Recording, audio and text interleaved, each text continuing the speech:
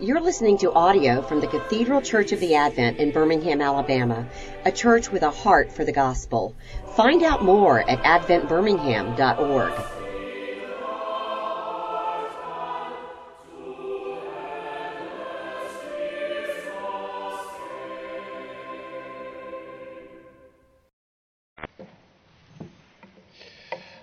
May the words of my mouth and the meditations of all our hearts be always acceptable in thy sight, O Lord, my rock and my redeemer. Amen. Some of you may have seen, or if you haven't read it, maybe you saw on social media. I don't know, I'm not on social media anymore. Best decision of my life. But maybe you saw going viral, New Yorker. That's not to judge you, by the way. I'm just saying, for me, it was the best decision of my life after marriage and deciding for Christ. There was a New Yorker article that probably went viral on social media last week or so about Chick-fil-A. And, you know, if it weren't in the New Yorker, if this were just some sort of blog or something by some angry person, nobody would care. But the fact that it was in the New Yorker, this short sort of opinion piece about Chick-fil-A's, it's called Chick-fil-A's creepy, keyword, infiltration of New York City. And the insinuation here is that New York City is above the evangelical Christianity that Chick-fil-A sort of represents. If you didn't know, that as part of Chick-fil-A as a corporation's identity is Christianity is in the background. That's why they're not open on Sunday. Even though some places where you go to brunch after church in the morning might be open, Chick-fil-A isn't. Just to sort of, on the first page here it says,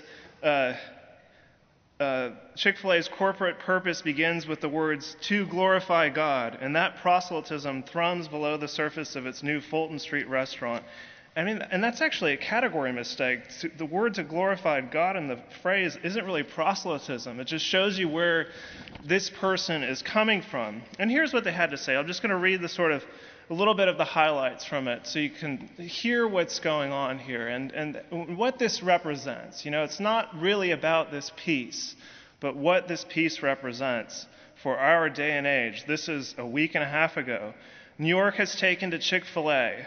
One of the Manhattan locations estimates that it sells a sandwich every 6 seconds, and the company has announced plans to open as many as a dozen more storefronts in the city.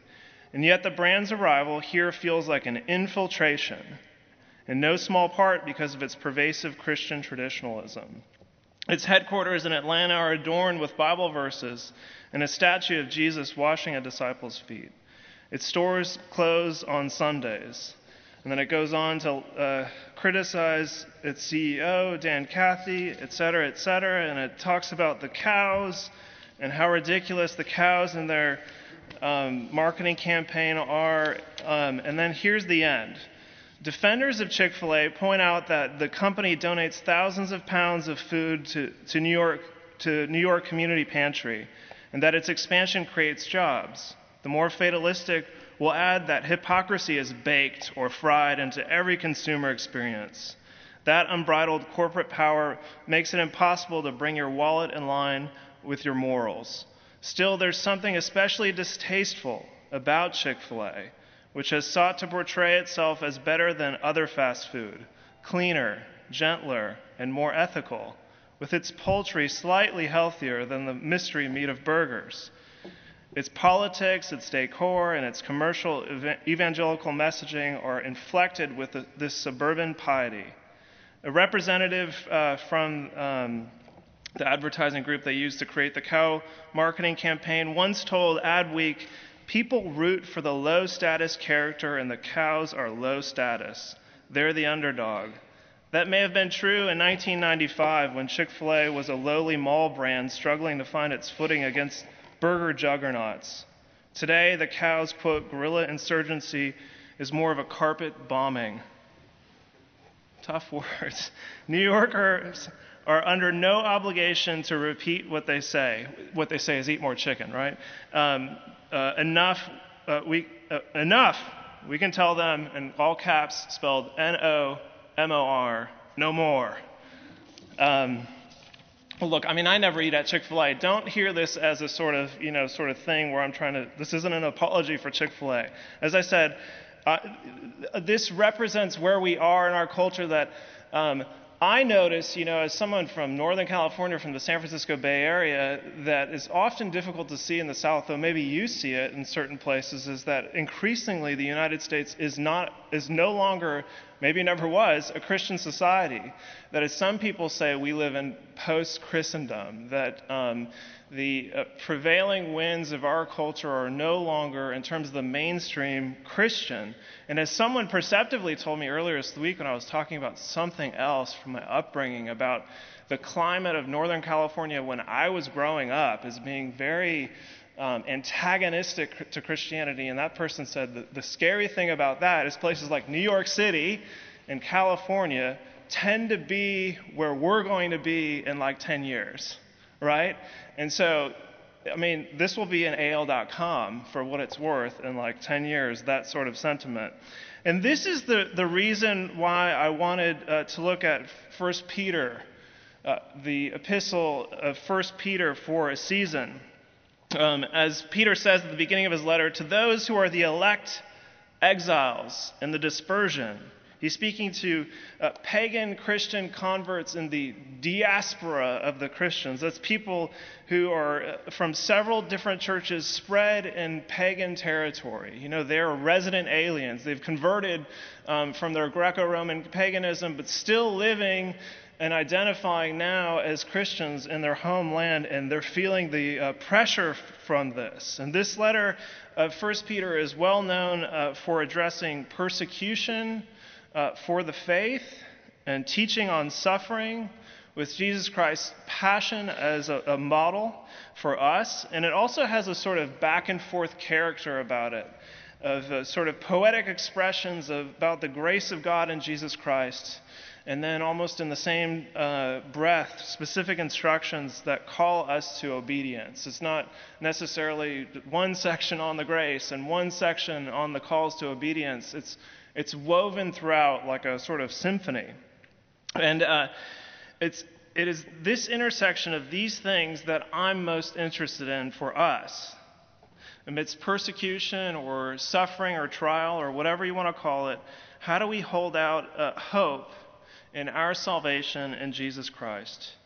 And also, by persevering, how do we continue to behave like Christians? I don't know about you, but when I'm feeling the most stressed, I behave my worst. Like when you go in the kitchen, turn on the lights, and the cockroaches all scatter. The rats come out of the cellar. When I'm at my most pressed, that's when I behave my worst. So how, when feeling under the pressure of this sort of suffering and trial, do we continue to live in light of the hope that we have? How is that possible? I just read a quote the other day by a fellow named David Orr, who's apparently an environmentalist. I don't know a thing about him, so he could be, who knows? And so don't take this as a sort of blessing of him, because I don't know anything about him, but the quote was great. For what I think our passage in particular today has to say to us, David Orr, O-R-R, said, "Hope is a verb with its sleeves rolled up." Hope is a verb with its sleeves rolled up. And that could be a sort of lame brain kind of statement in other contexts, but in our case, it's true. Hope is a verb with the sleeves rolled up. And so last week, at the beginning of 1 Peter, we learned that we are a people chosen specifically by God, like Israel before us. Not because of anything about us, but chosen like Israel before us specifically by God. And because of the blood of Christ, we have grace and peace with God. And as such, we're like newborn infants, born again. Or the phrase you might have heard is regenerated, kind of like Frankenstein's monster, previously dead and regenerated to come back to life. And all of this gives us a living hope. Not only that we're saved, but that we have an inheritance, is the word, almost like a vault that's locked up for us in the vault of heaven, where thieves do not break in and steal. We have an inheritance guaranteed for us there. And as such, we're like children who've been adopted by the one who ransomed us from our kidnappers, from those who had us in bondage, and he has made us heirs of his household. And also, we're being sanctified by the Holy Spirit. This is all in chapter 1. This is all in that poetic outpouring from Peter in the beginning of chapter 1. We're being sanctified by the Holy Spirit, meaning that God is at work in us and on us and through us. And we're being made holy by the one who is holy. That's an incredible thought, that God is at work in us and on us and through us, working through us. These are all incredible thoughts, everything that I've said. And this was all finally, here's the final thing, and this was all known a long time ago. Prophets testified to all this about us. When you read the Old Testament prophets talking about, this future salvation, they're talking about us. Isn't that incredible? And that's not new news. But this has been God's plan all along. Our redemption has been God's plan of old, when you were in your mother's womb and before recorded history. This has been God's plan. And now this week I want to focus on just one verse. Just one verse, verse 13. If you want to look at it in your bulletin, go ahead, but I'll read it to you. And because verse 13 is a helpful bridge from all that I've said in the first 12 or so verses in chapter 1 to the rest of the passage and to a lot of the rest of the letter. Between the sort of glorious message of grace last week and the call to Christian obedience or holiness in the rest of the passage. So verse 13 starts like this: therefore, preparing your minds for action. So there are two things right here that we can say. That therefore refers, as I said, to everything that I've just highlighted in the first 12 verses. And then preparing your minds for action in the Greek literally means gird up the loins of your mind. Gird up the loins of your mind. If you don't know what girding up loins is, this isn't probably the silliest thing I've ever done in a sermon before, but I've got handouts for you so you can see the visuals of it. So pass these down the aisles, okay? If you are with a family member, share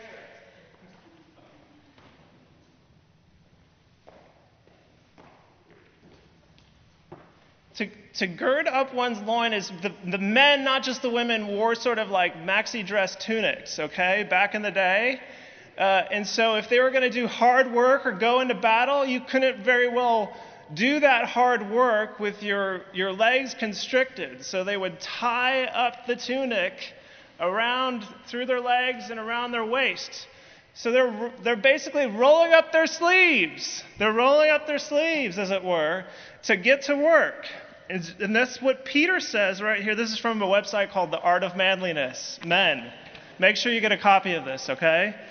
This is from Job in particular. Remember, God often says, when he's about to talk to Job, he says, gird up your loins. Get ready for what I have to say. But that's elsewhere in the Old Testament too. So Peter's saying here, where am I? I've lost my notes. Sorry. Preparing your minds for action, that means to gird up the loins of your mind, or your heart, you could even say. And this sort of means, as I said, like rolling up your sleeves. Buckle your seatbelts. As I told my kids, click it or ticket, because if I get a ticket, you're paying for it. Get ready. We're going. Basically, the Christian life of hope is hard work. It's difficult. So prepare yourselves. And don't be surprised when the difficulty comes. And that's the reason the rest of the verse says, being sober-minded, set your hope fully on the grace that will be brought to you at the revelation of Jesus Christ. Therefore, gird up the loins of your mind and set your hope fully, completely on the grace that will be brought to you at the revelation of Jesus Christ. It's on that foundation again of the message of grace that we have through Jesus. It's by girding up the loins of our minds and setting our sights hopefully on Jesus Christ and living in great anticipation of our inheritance to come, that any of this can possibly happen for the long haul. Hear what verses 14 through 17 say. As obedient children, do not be conformed to the passions of your former ignorance. You know, when you were like Frankenstein's monster before the regeneration, but as he who called you is holy, you also be holy in all your conduct, since it is written, you shall be holy, for I am holy. And if you call on him as Father who judges impartially according to each one's deeds, conduct yourselves with fear throughout the time of your exile.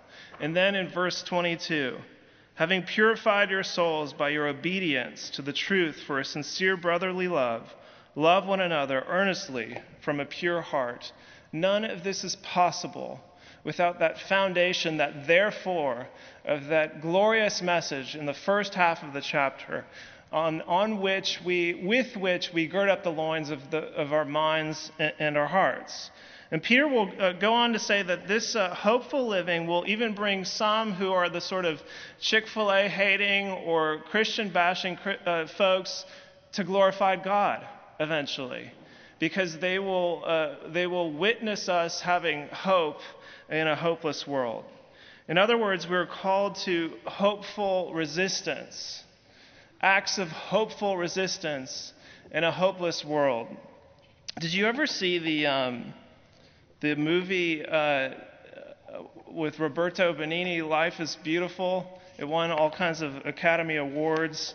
It's about a man who falls in love with a woman, and then they have a child, and they're in Italy, and this is during World War II, and he's Jewish, and so the Nazis come in and take him and his wife and his small 5-year-old son or so off to a concentration camp.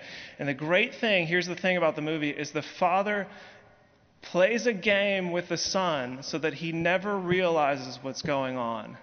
He acts throughout the whole time that they're in leading up to the concentration camp, while in the concentration camp, and up to the time when they actually kill him. He pretends with his 5-year-old son that they're in a game. For example, when they first get to the barracks there in the concentration camp, this Nazi comes in and he says, does anybody speak German? And he doesn't, but he goes forward to fake translate from German to Italian to all the new Italian guys in the camp, because his son is there. And when the German gives the, sort of dictatorial kind of commands, Roberto Benigni's character is playing like this is a farce, a game just for the boy. And he says, we're playing a game, and anybody who wins the game wins a tank at the end of it. And basically mistranslates everything just for the son to have hope. And at the very end, the boy is hiding in this sort of closet in a wall, and he can see his father, who is being held at gunpoint, and marched down, and the father sees his son through the slit in the closet, and the son's looking out, still thinking it's a game, and he winks at him and fake goose steps off to his death.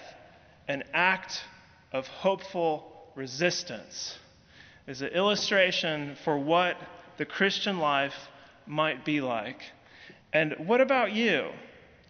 What's any of this got to do with you and us?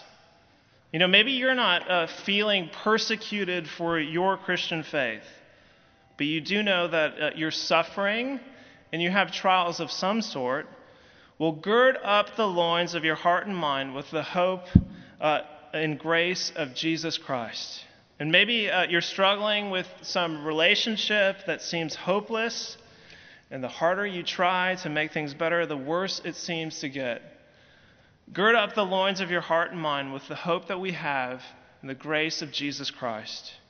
And maybe your employment or financial situation is a total mess. You just want to say, take this job and shove it. Gird up the loins of your heart and your mind with the hope that we have in the grace of Jesus Christ. Or maybe truly, maybe honestly, this whole being a Christian thing is socially compromising for you in some way. Identifying as a Christian is going to make things tough for you somehow. Well, gird up the loins of your heart and mind with the hope that we have in the grace of Jesus Christ. Whatever it is that's ailing you, gird up the loins of your heart and mind with the hope that we have in the grace of Jesus Christ. And here is my final thought, okay? This is a sort of an aside.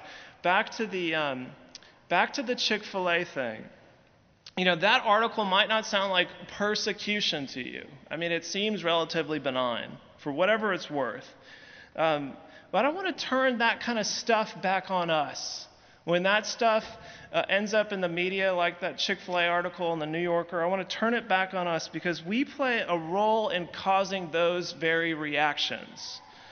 When we strongly confuse any political agenda with the gospel of Jesus Christ. Because if someone disagrees with that particular political agenda and we've conflated it with the saving grace message of Jesus Christ, the biblical message, it gives them a permission to wholesale disregard Christ and the church.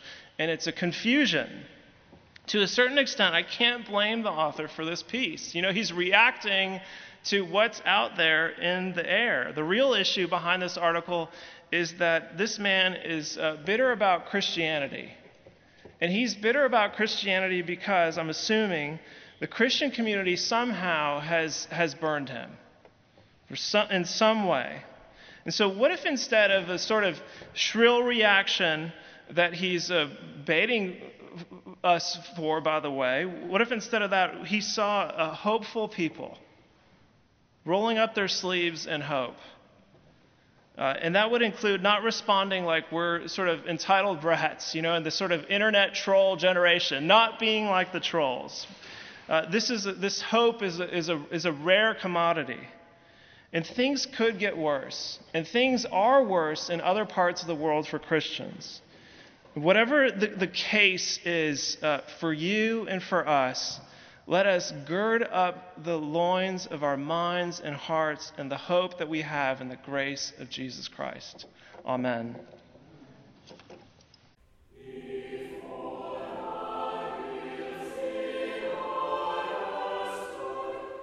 You've been listening to audio from the Cathedral Church of the Advent. If you live in Birmingham or find yourself visiting, we hope you'll join us at one of our Sunday services. Find out more at adventbirmingham.org.